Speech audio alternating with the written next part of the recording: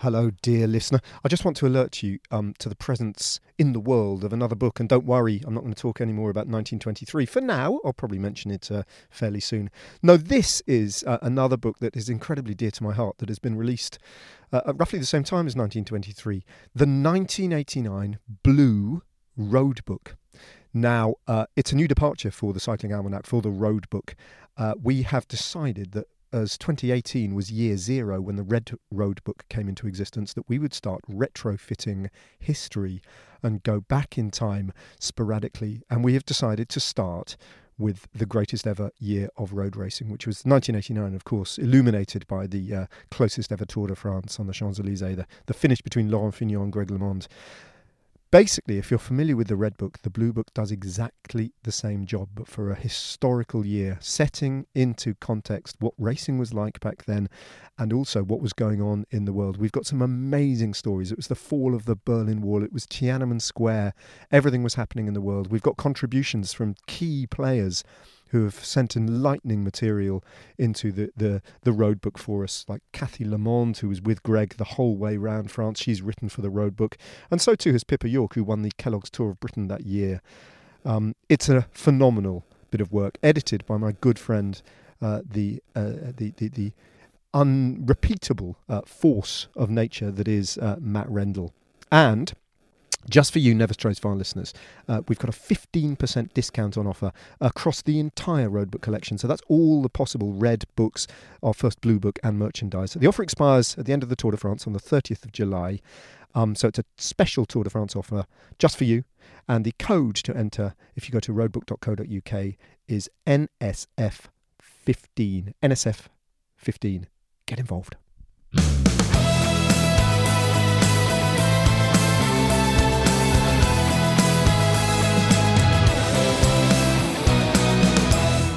We were just remembering the first, not Never Strays Far, obviously, because that's a whole different. But the very much the forerunner of Never Strays Far, the lost and lamented ITV Tour de France podcast. That I don't know what happened to it. Really, it just crawled into a corner and died, didn't it? But anyway, your first ever day working for ITV. It was the catalyst, wasn't it? Though, in a way, for me becoming part of the Never Strays Far podcast. Literally. Without that, you exploded. I would never have made it. Yeah, but to the heights of yours and David's podcast. But it was also your first day, like working for the media. Ever. One of my first podcasts. Was it? One of, yeah, I think. You must have done some like really cringy corporate kind of like Team Sky podcasting and all that. No, because it was really still quite new then. Yeah, I suppose it was, yeah. Yeah, but yeah, the first tour, wasn't it? Yeah, and you loved it, didn't you? Because you just suddenly... was great. All of a sudden you could just be yourself. Rendell, yeah. With his like really bad microphone discipline. Oh, yeah. Like that. I was just constantly lifting up his arm, Matt, because he's just waving it around like this. Just sort of catching like... I seen Rendell said something on Twitter about me, actually, recently. Did he? Nice. No, I didn't really say something. I don't know. It's very Rendell. Don't hear from him in like almost a year. A week before the tour, he just pops up on Twitter. Matt's being really random at the moment. Is he? Like in a good way. Oh, yeah? Because he's just his... I give a plug to his book, actually. His book about Alejandro Valverde, The Green Bullet, has been published. And I've seen bits of it because he's been telling me about it. It's immaculately researched and quite edgy as well. Bearing in mind he used to work for Movistar. Oh, yeah. Oh, that's what it was. What did he say? Matt Rendell, naughty boy. At Pete Kenyuk, rumours that stage 20... of the tour has a climb called Fat Pete. Watch out. And that was it. He's doing his Tour de France research now, isn't he? Going through stage by stage. So he's looking at all the climbs. Yeah. He just knows everything about it, doesn't he? Like the amount of research he does is quite something, isn't it? It is. It's awe-inspiring, and it's. It is I can't believe it's about to be the. Anyway, I should set the scene. I can't really. We're in a noisy car park outside Saltburn. I've just got to stand up and see if I can see. Saltburn, Huntcliffe School. It's a school outside Saltburn in the northeast, waiting for the national championships to happen. Yeah, just done a bit of TV work, haven't we? That was weird, wasn't it? Very weird. It was like, well, you said actually, didn't you? Going back. So on the first rest day, I think. No, I don't know when It it's was on the running. ship. Oh, you're talking about this? I thought you were talking about... Well, our yeah, interview. no, I was just explaining what TV work we've just done. Oh, right, go on. So at some point during the Tour de France coverage, I think it's going to be... And I'm really looking forward to seeing it because Chris is an excellent producer.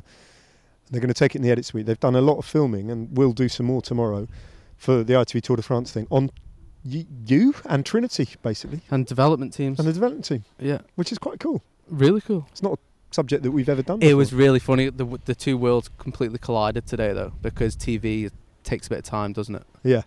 And there's quite a bit of faffing and Oh, to it's get the horrible. right shot. And as a director and teams in general, it's the complete opposite. It's all everything's fast. Yeah. Get out, and the language is completely different. Yeah. I don't know what they're like. Well, on set, yeah, everyone's lovely and polite, but Yeah. in the car and with staff, it's very direct. Yeah. And there's no please and thank yous. It's like, we're here, get out now, go. I think Chris thought, I was like, I don't know, had it in for him, but it's just the language is completely different. Well, even because I was roped in. I'm up here working for the ITV's coverage of the British National Championships, but I've got a afternoon off, so I've been roped in to sort of help out, asking you questions. And I was interviewing some of your riders as well, and you were trying to wrap it up and get the riders out of the sun and so that they could focus on what they're here for. So I got the proper little DS glare from you. Yeah, a little the glare, bit yeah. Guys, we need to wrap this up. Because it just doesn't matter, does it? These guys are here to race. And yeah, you've had I your know. time. Now it's time to I know, go. but it's just a bit weird. Oh, okay. So that was one weird thing, that Pete's giving me the DS glare. So, didn't need that in my life. No. But anyway, I understand No it, one but didn't needs need that. No, I didn't need the DS glare. And then I have to do a long set piece interview with you about Trinity Racing. It took a couple of minutes to get And the first ball question, rolling, didn't it? the first question was, what is Trinity Racing? And we had a few... I just have... I know what it is, but I don't know what it is. It's like it's a continental team, but... Yeah, but what unsettled you was having to look at me and say it seriously, and that was just weird. That just took me back to sort of doing interviews with riders and things like that. It's quite interesting. Like a lot of team managers would know, like obviously the ins and outs, exactly what the team is. But I'm so focused on doing everything else, and that's what I care about, that I don't even take time. Even the races we go to, when people know the 1.1s or 2 point whatevers, I just turn up to the race and just focus on the race. And I'm not even really that aware of what classification the race is. Well, it's complicated, isn't it? I don't get it. Does anyone understand? I don't know. That's a 2.1. 2 point. Sorry, what are you talking about? It's at a certain point when it goes to 1 point something, you can use radios. That's all I know. What is that point? 1 point pro, maybe. Yeah. Have you been anyway? Good. Yeah. When did we last speak? God, I don't know. We did a little thing during the Dauphiné, didn't we? Briefly, we caught up with you. You were at home, I think, watching the Dauphiné. Yeah. Just wasn't a very interesting Dauphiné, so there wasn't a great Wasn't deal it? to say. Jonas was too good, wasn't he, old Yoni? Too good for This everyone. last month has just flown by, hasn't it? Yeah. I'm trying. Oh, Baby Giro, wasn't it? Yeah. That was great. Tell us a little bit about that, because that was RCS, first year they've organised it. Did they organise it well? Really well. Oh. Honestly, it was great to be a part of. Full stop. The whole race. Nice hotels? Yeah, decent hotels. Transfers were okay. Yeah. And it just felt, it really did. I mean, every under 23, it's like the creme de la creme of their season. It's where they want to be. It's where they want to race. And it was good to actually go there and it feel like it was a step up also in organisation and even the stages. They were just class roads, brilliant parkour. They went up the Stelvio one stage. It was that was the day that half the peloton were holding onto the wing mirrors. Yeah, that was also great. And I don't know if it's because after the YouTube stuff came out and the Twitter stuff, that because we got a new communique at 11 o'clock with all the riders that had been 24. Yeah, where they weren't originally on the original communique at 6 o'clock after the stage. Yeah, and it was great. Yeah, go home. That's the highest form of cheating, isn't it? Yeah, it's ridiculous. It's laziness. And there's no room for it, and especially the directors who let it happen. Come on, they're the biggest part in this. And 6 of them got chucked off, didn't they? Yeah, and it's just embarrassing. So that happened. How often have you seen that in your career? Oh, loads, yeah. I raced in Italy, didn't I, as an amateur? Do you think, is it a bit old school though? Like, it's culture, isn't it? That's just what they do. But is it like I thought it was a bit like 10 years ago. I thought it was actually as well. Until the Baby Giro. That's the first time I've seen it all year. Yeah. It happens in Italy a lot. Well, there was one stage at the Giro, and I think I spoke about it with Matt Stevens when I was doing the Giro things, where I don't know. there was a stage that finished in Ivan Basso's hometown in the middle week, and Basso's the general manager of Eolo Cometa. Oh, yeah. And the stage started as they dropped out the Alps, and they had to go up that massive pass. It's quite a gradual climb, but it's like 45 kilometres, drag, a Simplon pass, up and over that, and it was peeing with rain, it was windy and wet. Massive break got away, like over 20 riders, and the bunch sat up, and they were flying because it was a tailwind at the front of the race. And one of the riders happened to... The Eolo Cometa missed it. There were over 20 riders, but this is the day they had to be in the break. And the gap got up to 3.5, 4 minutes, and then two of them got across, chinned off the front, and the camera at the front of the peloton, showed them attacking, getting 10 seconds, but the gap's 3 or 4 minutes, and they're flying at the front. And then we didn't see him again. Disappeared, yeah. And then 10 minutes later, ding! They weren't in the coverage. They were invisible, and all of a sudden, the next shot is at the back of the bunch, and they've made it. Baby Giro, we had all of our team plus 2 riders from a couple of other teams going through and off on the final stage into a headwind, going 50k an hour as hard as they could, and the break of 4 riders was the time gap was going up. Yeah, that doesn't make much sense. It doesn't make sense. Tailwind? It was a headwind at this point. Headwind? Yeah. Okay, that makes even less sense.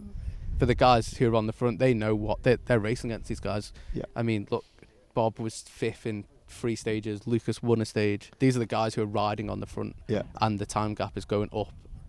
Yeah. For the guys in the breakaway. Yeah. So. Yeah. It's frustrating. Yeah. Can't really. What can you do? Yeah. Yeah. Luke Lamperty.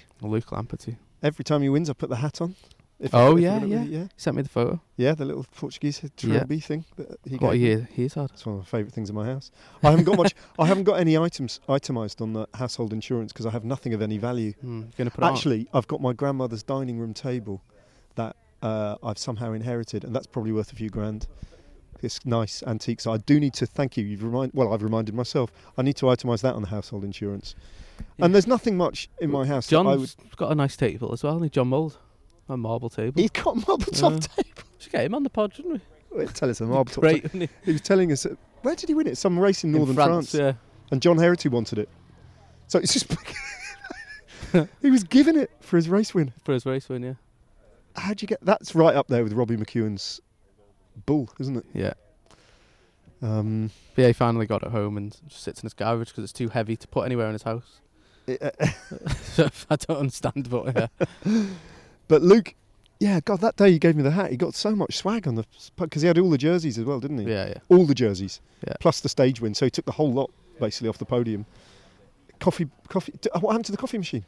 Oh, we've still got it. Use it on the camper. Have you got the Portuguese the pods? Yeah, we bought like 500 pods for like €15 or something. Yeah. We've still got like 100 left. Good. It's like the best. Because there was a lot of discussion about that, wasn't there? Like, we've got to get enough before we leave Portugal because there's only one, it's not transferable system. Yeah. You won't be able to stuff it. Jacob went to the shop, bulk bought these Delta coffee pods. Yeah. It's still going strong. Yeah.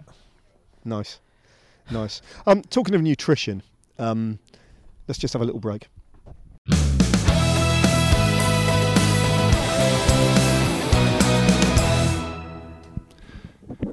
I'm not able to join Ned and Pete as they regale the British National Championships with their presence. The reason I'm not there is because I'm headed to Alpe d'Huez to take part in the Marmotte Fondo, another bonkers big bike ride. This is part of my 2023 Back on the Bike mission, and being healthy is the key to me getting fit. Our Never Strays Far partner, AG1, has become an integral part of my upgraded healthy routine. AG1 is a foundational nutrition supplement that supports whole body health. It's 1 scoop of powder that easily dissolves in water. I take it first thing every morning. It's how I start every day. I've always been terrible at maintaining a supplement routine, yet with AG1, it's made easy. Every scoop is packed with 75 vitamins, minerals, probiotics, and whole food sourced ingredients of high quality that give me major benefits like gut health, mood support, and boosted energy. AG1 was designed with ease in mind so you can live healthier and better without having to complicate your routine. It replaces your multivitamin, probiotic, and more with one simple, drinkable habit. My AG1 is delivered to me every single month, and for trips like this weekend away, I have single-serving AG1 travel packs, so I never miss a day. If you want to take ownership of your health, Try AG1 and get a free 1-year supply of vitamin D and 5 free AG1 travel packs with your first purchase. Go to drinkag1.com/neverstraysfar. That's drinkag1.com/neverstraysfar. Check it out.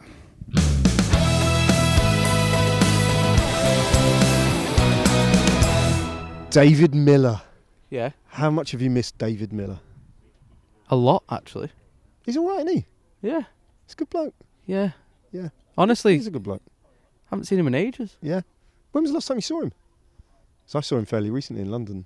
Was it the For tour 8 last days. year? No, really? Was it? No. Oh! The cyclocross race. The cyclocross in November. Yeah. God. Swimming in the English What's happened Channel. since then? I've still got that scar. Look, it's awful. Oh, yeah? What was that from swimming? Yeah. Getting cut on Because that? it was that cold, you didn't realise where the rocks were.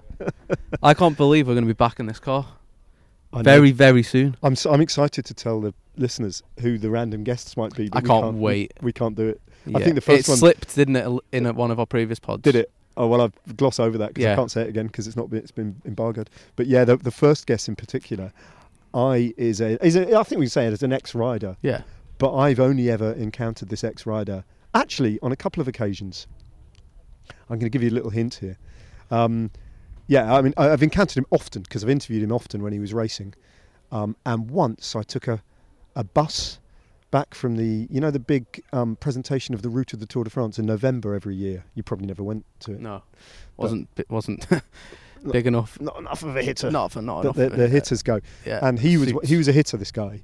And he'd been invited to that at the Palais des Congrès in November, and I'd been there for various reasons. And I then had to get a flight out of Charles de Gaulle, and I got the bus from the Palais des Congrès to Charles de Gaulle. And this big hitter rider, the bus was about to leave, got on the front of the bus with randomly carrying some wheels, and sat next to me. And I went, "Are you not getting a taxi or anything like that, or a team car?" And he said, "No, it's cheaper to get the bus." I might remind him of that. The same person also was on the boat back from Corsica when the Tour de France started there with my mum and dad. No way. Just sat there and conversated with them, yeah. Really? Yeah, apparently, yeah. Had he retired by then? I think he was racing. Oh, wow. He was racing. Was he? Yeah. 2013. Yeah. Yeah. Yeah, don't tell me about that Corsica crossing. That was Oh, yeah, big story that, big isn't it? story. I'm excited Yeah. for the tour. Yeah. I feel, honestly, It's going to be nice for you to actually break away from, because you love this job and you're really good at Yeah. it, but it's full on, isn't it? it's full on. But the tour is in a completely different way. Yeah. You have to be, like, it's quite...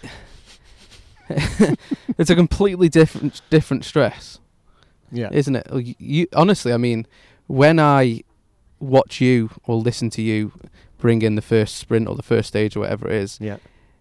you are on your A game there, isn't it? For you, that's like, in comparison to Mark Cavendish going there, because I notice it in your voice, it's like you've arrived at the tour, and I feel like you raise your game with the first stage of the tour. Do you? I probably shouldn't say it or admit to it, but I think the Tour just towers above absolutely everything else in the sporting calendar, in the cycling calendar. I mean, just puts everything else into the shade. Let's be honest. It does. It's so much bigger. It's so much bigger. And instead of, most bike races are watched in this country, a television audience, and you can count them sometimes in the tens of thousands, even big bike races. Yeah. The Tour de France gets audiences that touch and exceed 1 million. The difference is absolute night and day. So a lot of the commentary work that I do throughout the year is, if I'm honest, with one eye, and I do the best I can. I do the best I can, but I'm also thinking about how it's got a peak for the Tour de France. Yeah, and it's the same for me. You want to bring your A game, and you not necessarily overthink it, but you get yourself up for when you have to go on set afterwards, and you want to say the right thing. You want to come across well because the audience is that big. Yeah.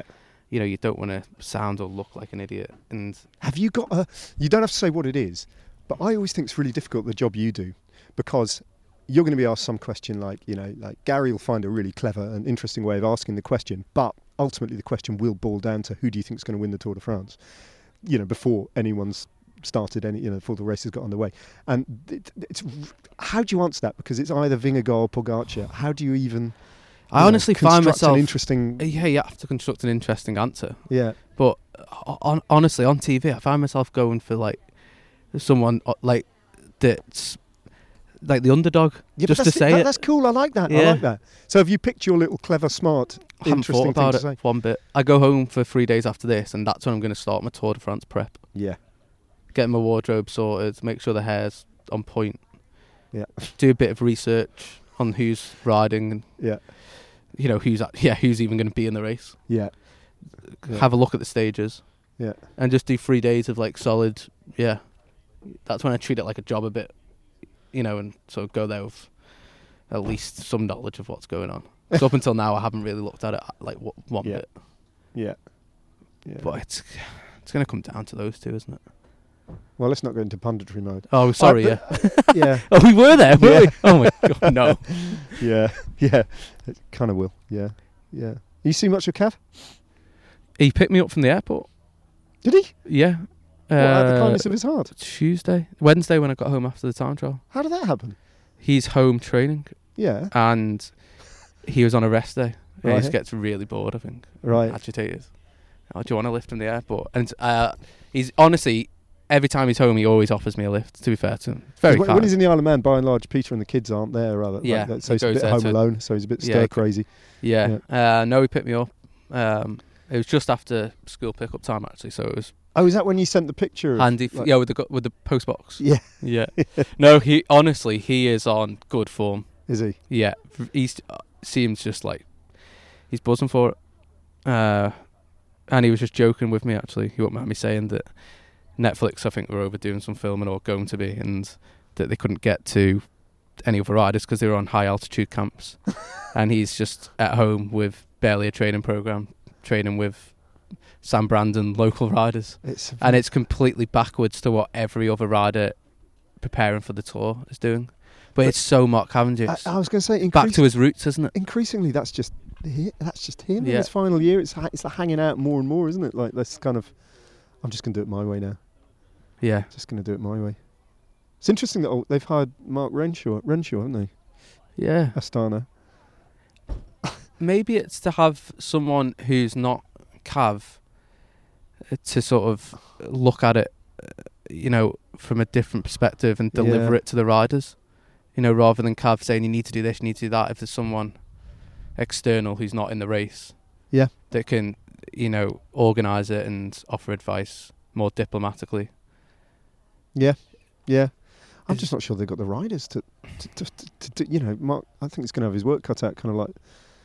I think it will help having Renshaw there on the bus beforehand. Will it? Meetings before the sprint days in the evenings. Yeah. To really, because it's for the riders to hear it, because you can't just take it for granted that you can just turn up on a Tour de France stage and do an amazing lead out just because Cav's there. So if he can really, in detail go through with what they need to do and where they need to be, and it might be like minute things, but it can make the world of difference. Yeah. Yeah. You been to Bilbao before? Yeah, I have. Yeah, it's nice. Got a story attached to it or not? Yeah, me and Stannard were flying back from the Vuelta, and our flight was delayed, so we decided to go out for lunch in Bilbao, and then almost missed our flight back home. So we just checked out, basically. It's just a really lovely place to go out for lunch, isn't it? The food's so good. I love Bilbao. Crosswind Stan was in touch. He's he's working for ASO. He's doing some weird gig for ASO, and he said, "When are you going to be back? Can we all meet up?" He wants to go out for lunch or dinner or something like that. Does he? Yeah, Crosswind. So, yeah. Oh, the Tour de France, eh? Everyone gets involved, meets up. McQuaid's going to be there. Yeah. Yeah. No, it's going to be good. What else is there? That's it, is it? What have you been doing? Oh, thanks, Pete. Publicising my book. Oh yeah. That's got a lot of heat at the minute, hasn't it? It's going all right. It's going really well. Yeah. People have been lovely about it. Really? I'm so invested in it. It's just, well, I spoke to David about it on the previous pod we did. But it's meant the world to me. There's nothing more frightening than the amount you pour into a book. It's like, it's not like, but I'm clutching at straws here, but maybe you can identify with this. Your biggest target in your racing career might have been, your debut at the Tour. Mm-hmm. What can you do at that race to get Froome over the line and help to win? It's like that, and it's like rolling out on stage one, thinking, this is it. This is what I've been building to. And honestly, in my career to date, this has been the biggest thing. I listened to the voiceover you did. Yeah, that was nice. Yeah, just I'm not. It's not a shred of exaggeration either. Like, I know the broadcasting career is kind of what I suppose people associate me with, and making the transition into replacing Phil as the commentator and stuff like that. But this is just so personal. Yeah, and raw, and then you put it out there, and also because it's not a funny book. Mm-hmm. A lot of the stuff I've written before is a bit never straight for but like playing for laughs. Yeah. So people just kind of like have been nice about what I've written before, but they haven't taken it in a way. It's like you're exposing yourself a bit to a lot. Yeah. So it's been. I think it's being reviewed in the Observer tomorrow. It's been reviewed in the Times, in the Telegraph, and it's going to be reviewed in the Times Literary Supplement. So all of a sudden, I'm being held to a much higher standard of writing. And so, like, when the reviews come out, and like the Telegraph was a big page review, a whole page. Yeah. It's like, because they don't pull their punches, these guys, and you're playing with the big boys sort of thing a little bit. So it's been terrifying. Even just talking about the standard of writing. Yeah. Yeah, it's been a real, but people have been absolutely lovely about it so far. So it's landed well, and it's on the Amazon charts, which I don't want people to use the Amazon charts because I don't approve of Amazon, but they do reflect, where how well the book is selling. It's number one in all these random different categories, including at the moment travel writing. It's the number one travel book, like, because there's a lot of travelogue stuff and content in the book, and the history of France, the history of Belgium, the history of the military warfare of World War I. It's number one in that. And I'm going to have to get it from my dad. He'd love it. No, I've got a copy with me. Give it to him. He'd love that. Yeah. So that's what I've been doing. Is that what I've been doing? Feels like I've been doing other stuff, but maybe not. No. So I've got the national stuff. What are the chances of... it's logistics again. I wouldn't mind jumping in the team car tomorrow on one of the laps, because there's 10 laps. Jump in, yeah, you can. Do you think I can? Yeah, absolutely. I'll just... we'll liaise during the day, and I'll be at the finish line. Yeah. Maybe we can just pull over and jump in. Yeah, you can, yeah. Would that be legal? Yeah. You can stop and put whoever you want in the car. Yeah. Like that time Lance Armstrong leapt out of the back of the Team Discovery team car. Did he? Have I not told you that story? No. When did he stop? Before his comeback, he stopped in 2006. It wasn't 2006, that was too soon. But 2007, the following year, him and ASO had fallen out big time, right? He was persona non grata. They didn't want his name associated with, despite the fact that, let's face it, they'd grown the Tour de France off the back of the Armstrong name. Doesn't matter about that. No. They didn't want him anywhere near their brand. He's toxic. But Lance is Lance, isn't he? Mm-hmm. So, and he obviously was still connected with whatever it was called, Discovery. Discovery, yeah. So 2007, on the Champs-Élysées stage, I'm just minding my own business. You remember where the finish line used to be? Mm-hmm. And I'm just hanging around, because back then I wasn't commentating, just watching the race, doing laps. And all of a sudden, I see the bunch go through. Cars coming through off the back. Discovery car pulls over to the barriers. He jumps out like that. And they've blagged him in. He's got no accreditation. Right, he hoons over the barriers, and he's got a little fella there who takes him all the way into the American commentary box. Right? Phil and Paul. Oh, yeah. Who, ITV used to take the same feed as the Americans, right? Okay. So Phil and Paul was primarily, they were broadcasting for the Americans, yeah. But ITV used to take their feed as well.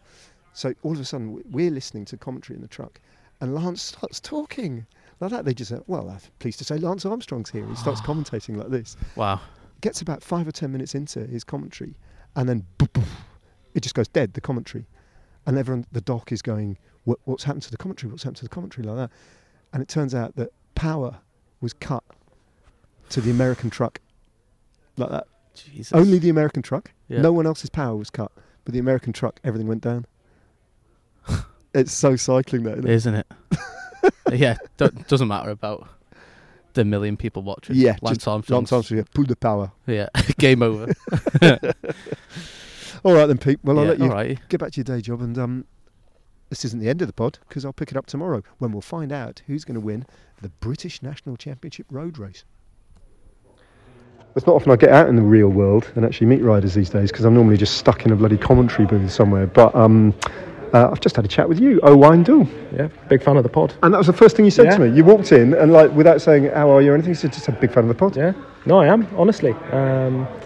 yeah, like I was explained to you before, I'm like, obviously cycling is my job, my life, so I'm always interested to hear other people's opinions on the stuff which is going on, whether that's racing, the stages, tactics which are used, any stuff like that. I'm always interested in, taking in as much knowledge as I can, so I enjoy it. It's good listening to. I mean, well, David's quite good at that. To be fair, I mean, he's a bit of a racer back in the day, but also, Pete's. I mean, I'm just sort of like coasting along listening to those two, but it's great to listen to them, isn't it? Yeah, but even some of your observations are good. I think that's why I think everyone can look at racing from a different way and spot other things which maybe other people don't spot. Something which is maybe obvious to an ex-professional is maybe then overlooked. Yeah. So I think it's a good mix. But also that's a road racing story, isn't it? Because like in other sports, I mean, I don't know how much you follow other sports, but I used to work in football. Yeah. You know, you kind of like, football's a very well understood game, isn't it, by and large, by billions of people across the world, and it's enclosed in a stadium, and you can kind of see it all on the telly. But even with the best coverage in the world, and we're about to go to the Tour de France, and that is the best coverage in the world, so much of it's like the tip of the iceberg, and the iceberg is the race. Yeah. And even you, if you're in the race, you're only seeing a slither of it. Yeah, 100%. And that's like, even when I'm in a race like say the Dauphiné, for example, when you guys were speaking about that, there's only so much of the race I actually see, because to a certain point on a hilly day I'll get dropped. So then it's a good way of actually hearing a different perspective of actually what happened in the race, and then, you know, for me then sometimes I can gauge of, okay, this is probably going to go like this tomorrow, or this is going to be the situation, and just try and take in as much information as possible. I never thought that actually people in the race were listening. Talking of the Dauphiné, you boys were flying there, weren't you? Yeah, it was okay. I think Richard probably would have wanted to be a bit better than he was. The guys I'm not sure what happened on the last day. Lost a bit of time, but generally in the Dauphiné we had a good little group. So, and it's been a good year for us as a whole at AEF. So. Yeah, sure. I mean, we talked about this on the pod. I mean, Richard Carapaz, you're talking about, he had a kind of like a bit of an up, down. Like, it was a bit disappointing, I guess, because I've got like loads of faith in him. I still think he's going to come good at the Tour de France, and I think for the benefit of the Tour de France as a spectacle, I think we need specifically him. Yeah, you need a third antagonist, really, don't you? Otherwise, I mean, he's that guy, isn't he? Yeah, he's definitely the guy. He's done it before, and racing with him is a cool experience also, because even if he knows he's not on 100% form, he's still willing to take risks and take the race on, like the stage in the Dauphiné where he lit it up and only Vingegaard went with him, and then he ended up blowing his doors off and losing time. But, you know, he's still happy to take those risks and take it on, because he's a racer and he likes to race like that. So hopefully road racing needs that. I think so. Yeah. Has the Tour de France selection been made for your team? At the minute I'm not going. So crap. Yeah, it's a bit annoying, but are you on a standby list? I can understand why. Yeah, I think so. I think I'm one of the reserves. I can understand why. Normally I was supposed to be going, but not now. So. Well, if you're disappointed, you're wearing it well. But we've got the Nationals as well, and you've got a real chance here, haven't you? As a team, I think one of you. Yeah, got the Nationals now this Sunday, and just had a daughter, so she's 2 months old. So, mate. So the benefits is I get extra time with my daughter. So I'm happy. Is that your first? Yeah. So many congratulations. And what's your partner's name? Eleanor. Eleanor, and your kid? August. Fantastic. Yeah, so I mean, wrong, because she was born 2 months ago, but I mean, we'll let that pass. Brilliant. Yeah. So there's always positive to take from anything, so it's good. That's perspective for you. Yeah. Go well. Thanks, Owen, and keep listening to the pod. Yeah, always.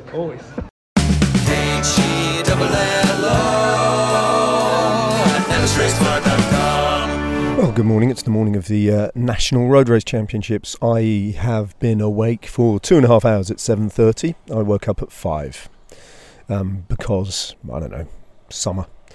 Also, the fact that yesterday I got so badly sunburnt doing the podcast sitting outside with Pete that my face is on fire, which makes me a little bit anxious, because I've got to record all the opening links and bits and pieces for the highlights show imminently before the race gets underway. It starts, incidentally, at 9 o'clock with the women, and then there is a slight bit of doubt about when the men's race might get started, because it could be that the women's race will finish and then 10 minutes later the men's race will start at the same start-finish line, which would be pretty bad for the guys who are doing the motos, who won't get a break. So that'll be an intriguing one to see how that plays out. But at the moment I'm just waiting to find out where I'm needed, and as a result I'm sitting in a hire car that I've driven up from London in the car park of a Spar supermarket in Saltburn. And this, ladies and gentlemen, is what I do for a living. All right, well, the women's race set off about half an hour ago, and I'm standing at the top of Saltburn Bank, which is this steep little ramp that they have to get up 7 times, a couple of hundred metres from the finish line, as they climb away from the North Sea and into Saltburn. And yeah, the lead vehicles are just coming through, and it won't be long before we see the women come through for the first of 7 laps. Just coming through now, and it's all together. Pretty much all together. All strung out though, but looks like mostly it's one peloton being driven on by Claire Steels of the Israel Premier Tech team. I enjoyed that. Forget, don't you, what a spectacle a bike race is. Great to watch. Sun's still out, the breeze is getting up, and the forecast is absolutely shocking for the rest of the day. I'm not going to do that for all 7 laps. So when you listen to this podcast, there might be a bit of an edited jump now to somewhere close towards the end of the women's race.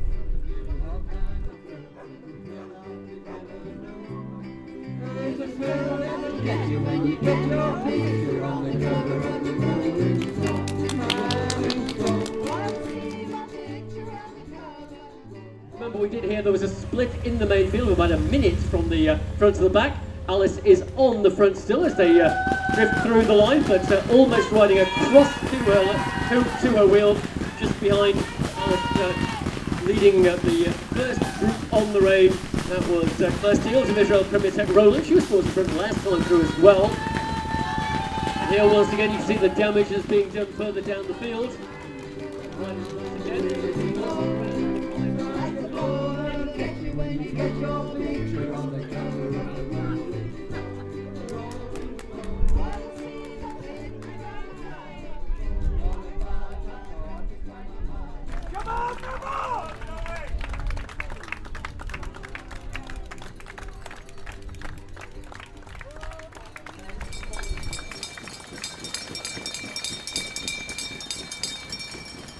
Well, 1 lap to go. There are 7 riders at the front of the race with a gap of over 4 minutes to the chasers, and Anna Shackley, who's the only under 23 in that group, is almost assured of the under 23 title. But a bunch of other hitters still in contention. 7 riders with 1 lap to go. Last year, but here she comes. Fife for Georgie for Team DSM has conquered Saltburn Bank for the final time. Your new national champion is Fife Georgie. Second place across the line, taking the silver medal for Claire Steels. Here comes Anna Henderson battling for third. Once again, she'll take the bronze medal. I just want to say I love your commentary. Thank you. I love your podcast. I really appreciate that. Thank you very much. That's very kind. Enjoying it? Yeah, it's a lovely day, isn't it? Long, but it's a good day. It's a good day. Cheers, mate.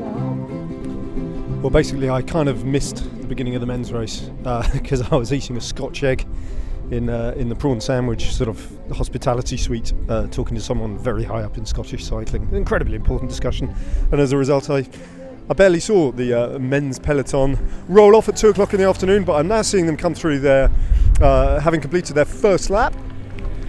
They're just coming around the corner in front of me. There's one of the riders from DSM on the front, and a little breakaway group, including Stevie Williams by the looks of it. And is that Simon Carr? Owain Doull, yeah, a few of the Ineos riders. So there's about 10 riders off the front, and here comes the bunch with Trinity Racing riding on the front.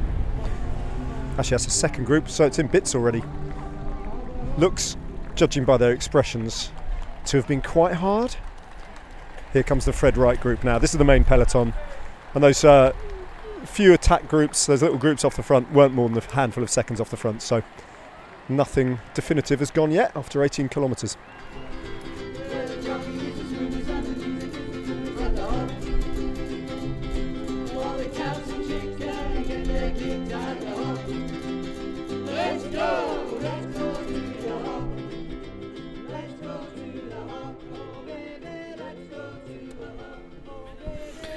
I've just retired to the car.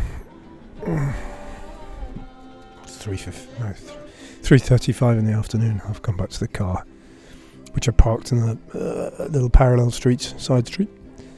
Absolutely exhausted, and the race is long. It's still going to be 3.5 hours of racing. So I've no idea what's happening. I've probably missed them coming through a couple of times. I've just had a little bit of a nap. I'm going to go to Sainsbury's and get a lolly. No, I'm going to get probably, the ice lolly, really. I don't want any ice cream, just an ice lolly. I've woken up with a bit of a thirst. Maybe a Twister. Or... Actually, you don't really get ice lollies in the way that you used to when we were kids. Just plain lemonade flavour or cola flavour. They were the best. Cola. Cider flavour lollies. They were quite big back in the day.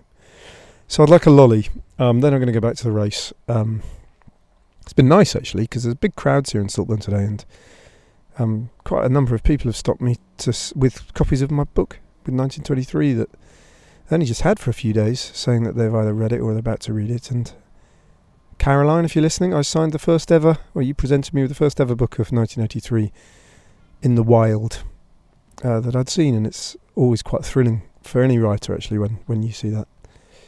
And I got a nice little write-up in the Observer this morning, just to start my day off.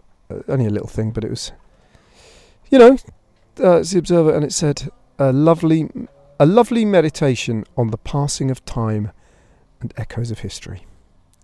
Right, lollipop, and then what's happening in the bicycle race. So 5 laps remaining, halfway through, and there are 6 leaders off the front. And I've made contact with Pete in the race, who's driving the Trinity car. And if it's possible, I'm going to jump in the car with him, do a lap. How good is that? Relive the old days, like it's Portugal, except it's not. It's Cleveland. Oh, he's got a rider in the front group. He's got one of his riders in the front group. Oh, there they are, there he is. Didn't see you. Thought you were off the back. Let's go. Oh, who's your rider at the front? Got 2. You got 2 at the front? Yeah. There's only 6 riders up there. I know. 33% Trinity. Who are they? Max and Ollie. Feeling so relaxed.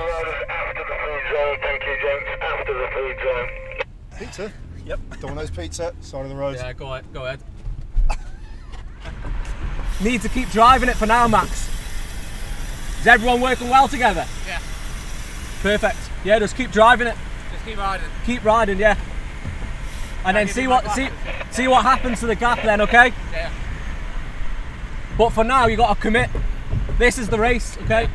And then, guys, if there's strong guys behind, they'll only come across, but at least you're in the race now. Can I have a couple of gels? Yeah. Max, epic stuff, mate. Yeah. Unbelievable, honestly. Couldn't be any better. Okay, Trinity, thank you. That's enough. All right, boys. How you doing? All right, Sam? Ned doesn't care. That's great. Just saying hello to my friends from the media. Sorry, all right, Just media go past friends. the Do you want a slice of pizza? This is 50 seconds. 50 seconds. It's come down a bit. So was it 120? He's just handed the pizza over to the Richardson Trek team.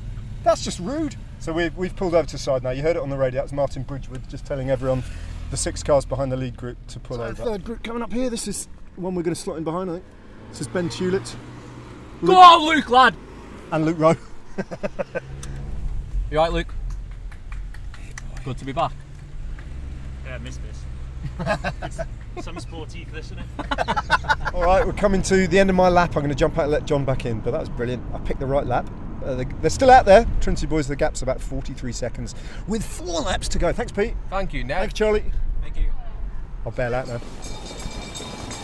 Here they come with a lap to go, and there's a group of 3, Stevie Williams, James Knox and Fred Wright, and they've got a lead of about 6 or 7 seconds over Owain Doull and Sam Watson, and Connor Swift has been dropped. 18k to go. And here he comes, Fred Wright of Bahrain victorious. Looks over his shoulder, won the final check. Now it's time for the celebration. Your new national champion is Fred Wright of Bahrain victorious. Here's the battle of second and James. And that is the sound of a Vauxhall. What is this? A Vauxhall what? Vauxhall Keith, I thought we'd say. Vauxhall Keith, that's right, a Vauxhall Keith. It's a Corsa, but you said it was called a Keith. I said, what kind of car you hired? You said, I don't know, it's a car kind of car. It's a car-shaped car. We're in a car. This is it. The Tour de France is nearly about to happen. So this is like Never Stray's car, but not Never Stray's car. It's like Never Stray's Far, but almost car. Never Stray's Keith. Never Stray's Keith, we'll call this one as a one-off. In fact, and that's literally what I'm going to call it. And I'm not driving, which is great. But the voice alongside me that you just heard belongs husky to voice. and this voice as well. Yeah, that's less husky. These two people who are in my hired Vauxhall Keith are respectively the last person you just heard from, Becca Wright and Phil Wright. And if that surname resonates in any sense, if it doesn't resonate, what have you been listening to for the past 48 minutes or whatever this podcast lasts? Because I offered these guys a lift because we live quite close to one another. Because we weren't going to come. We were like, it's too far. But because you offered a lift, let's come. I'm flipping hell, we owe you a lot, God. Well, not at all. I owe you. You're driving, which is excellent, so I'm able to. But anyway, Becca, how was it for you? It was very tense and very nerve-wracking, but just so brilliant. I was shaking and crying at the end. It was wonderful. It was wonderful. He did so well. I mean, you are that. You are. And I hate. So please don't take this in the wrong way. But both of you are classic cycling parents in the sense that all throughout Fred's junior years and stuff, you've been schlepping up and down motorways, going to races, haven't you? Supporting behind the side of the road, doing this, that, and that. And now he's a top pro. You're still doing it. I saw you on the Tour de France last year, twice or 3 times. Do you know, it was really nice to be back actually, because the great thing about the National Championships is all the parents are there, or a lot of the parents, and the great thing about it's not a sacrifice when you grow up with taking kids to cycling, because it's such a great social scene. You get to know everybody, and we spent the whole day today with Will Roberts' mum and dad, Shazza and Alex. It was great. I haven't seen them for ages. Pigcocks. We saw the Pigcocks. It was like the old days. It was great. It was wonderful. Really wonderful. Yeah. Yeah, it's been a long time waiting for Fred to get this first victory, isn't it? It's weird. When he was, what race was I commentating on recently where Fred was in? Because I get so confused. Was he at the Dauphiné? He was at the Dauphiné. There's a chance in the Dauphiné. He got a break, I think, on a day. And I had to do, it's one of those commentator things you have to do double take and go, I just got to double check that he hasn't won a race. I thought it must be something really obvious that I've forgotten. And of course, until today, he hadn't. I know, I'm so the relief I could see, the emotion at the end, of course, for Gino, but also just because it's his first win. And that means that the people on Twitter won't have to keep going, oh, Fred, yes, second again. He won! Stick that, people on Twitter. Stick that. The thing is, as well, that's worth saying to all the people on Twitter, he doesn't do many small races, so it's quite hard to win the bike races that he does, you know. So when it's a bit weird from us as parents, because he's been winning since he was 12. You know, we don't see him as someone who doesn't win bike races. It's just it was the pro thing, and because he went to Bahrain, he's been just doing top races. So, you know, it was never a worry for me that he was going to win eventually. Left here, south, mate, London. South, scared as hellhole. No, can't say that. No, I don't mean that. You did say it. Oh, that's awkward. Yeah. Phil, we've just had such an amazing time. Saltburn by the Sea was. Say that Saltburn was fantastic. What a great place to watch a bike race. The view on top of the hill from the Spa Hotel. The Spa Hotel who let us leave our bags in there. Never Stories Far is sponsored by the Spa Hotel. The Spa Hotel. A really big thank you to Karen at the Spa Hotel, yes. who looked after our bags. Amazing woman. Excellent. Well, now we've got that done. Yeah. But it was such a great view. The location, the fact you could see them coming down the hill, it was so exciting. Did you know on that front? So what happened in the bike race? Because obviously, from my hopeless edit, you haven't got a clue unless you saw it. What went on the bike race? But what happened, I think, was that on the final 5-6k, on a bit of a descent, Fred decided to leave James Knox and Steve Williams and open up a 10-second gap that he took onto that final climb. So did you know that he was already off the front on his own at that point? No, I think we did, because there was a guy, it was that thing where you got 3 people's phones and you're going from one to the other, and I found that the phone I liked the best was the phone that belonged to a guy where he did that. Becca's phone was a bit delayed, I think, so he hadn't done that on your phone. So I did know, actually, because we were right by the finish and we saw him go. Oh, sorry. It's Carl from the track. Yeah, Carl Ison. We'll come back to Carl Ison, sorry about that. But yes, I think I did know. But I was, you play safe as a parent, because there's so many, you want to try and avoid disappointment for yourself. So I was telling myself that they're both climbers, he's probably not going to do it. So I was amazed when he left them, I must say. I wasn't. Yeah, so you say, yeah, it's really easy because I'm not a parent. But yeah. I felt all day that Pfeiffer Georgie was going to win the women's race, and she did, in not dissimilar fashion, actually, because they're not dissimilar riders in their own ways. And they're just strong. They're just strong, the pair of them. And Fred's just strong. And it was talking to James Knox and Stevie Williams afterwards. It was quite revealing because they just went, "What can you do?" You know, we both knew we had limited options against Fred. He was clearly the strongest in that group, and he smashed it to bits. So there you go. Yeah.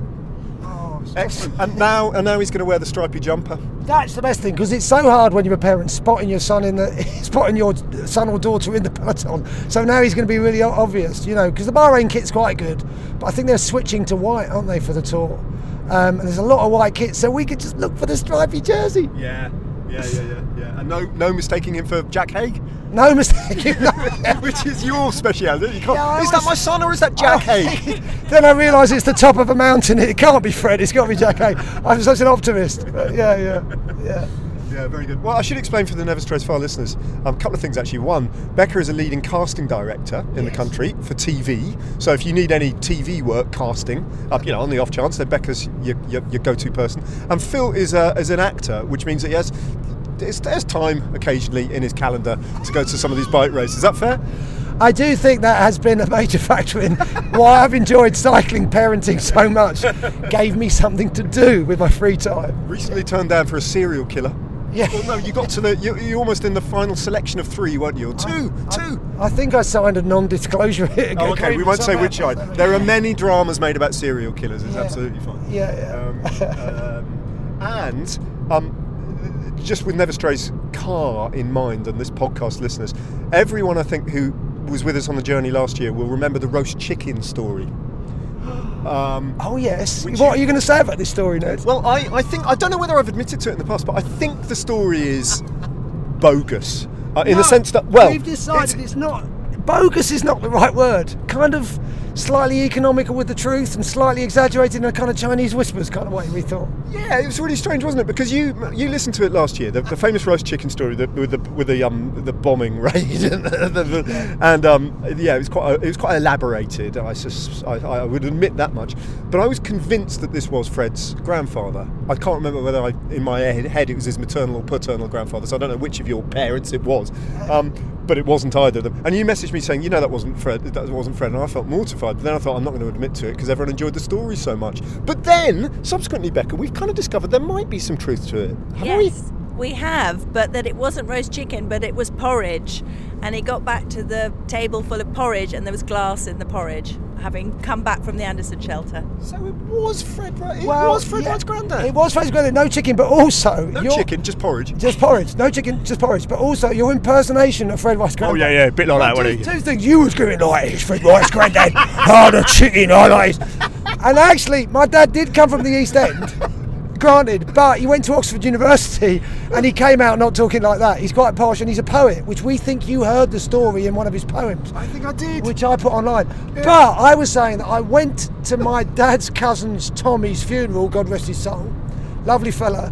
He was a West Ham fan, and all my dad's relatives, they all do speak like that, and if there had been chicken on the table, they would have talked like that. So it's kind of true-ish. And it's one of those things that will just I think it'll just pass as true for future generations, Fred goes on to become one of the greatest riders in the history of the sport. People go, and do you know what happened to his granddad back in the 70s? Yeah. And no one will bother fact checking. It'll be in his Wikipedia page before too long. So perhaps you should cut this bit out then. We should keep it as back of a Yeah, it's all right. The Never Stray Far listeners know how to deal with stuff that isn't true. Roll with it. Right, many congratulations to the entire Wright family. And thank you, Ned and ITV4, for getting us up here in the car, because we wouldn't have come if it hadn't been for you, so thank you so much. Pleasure.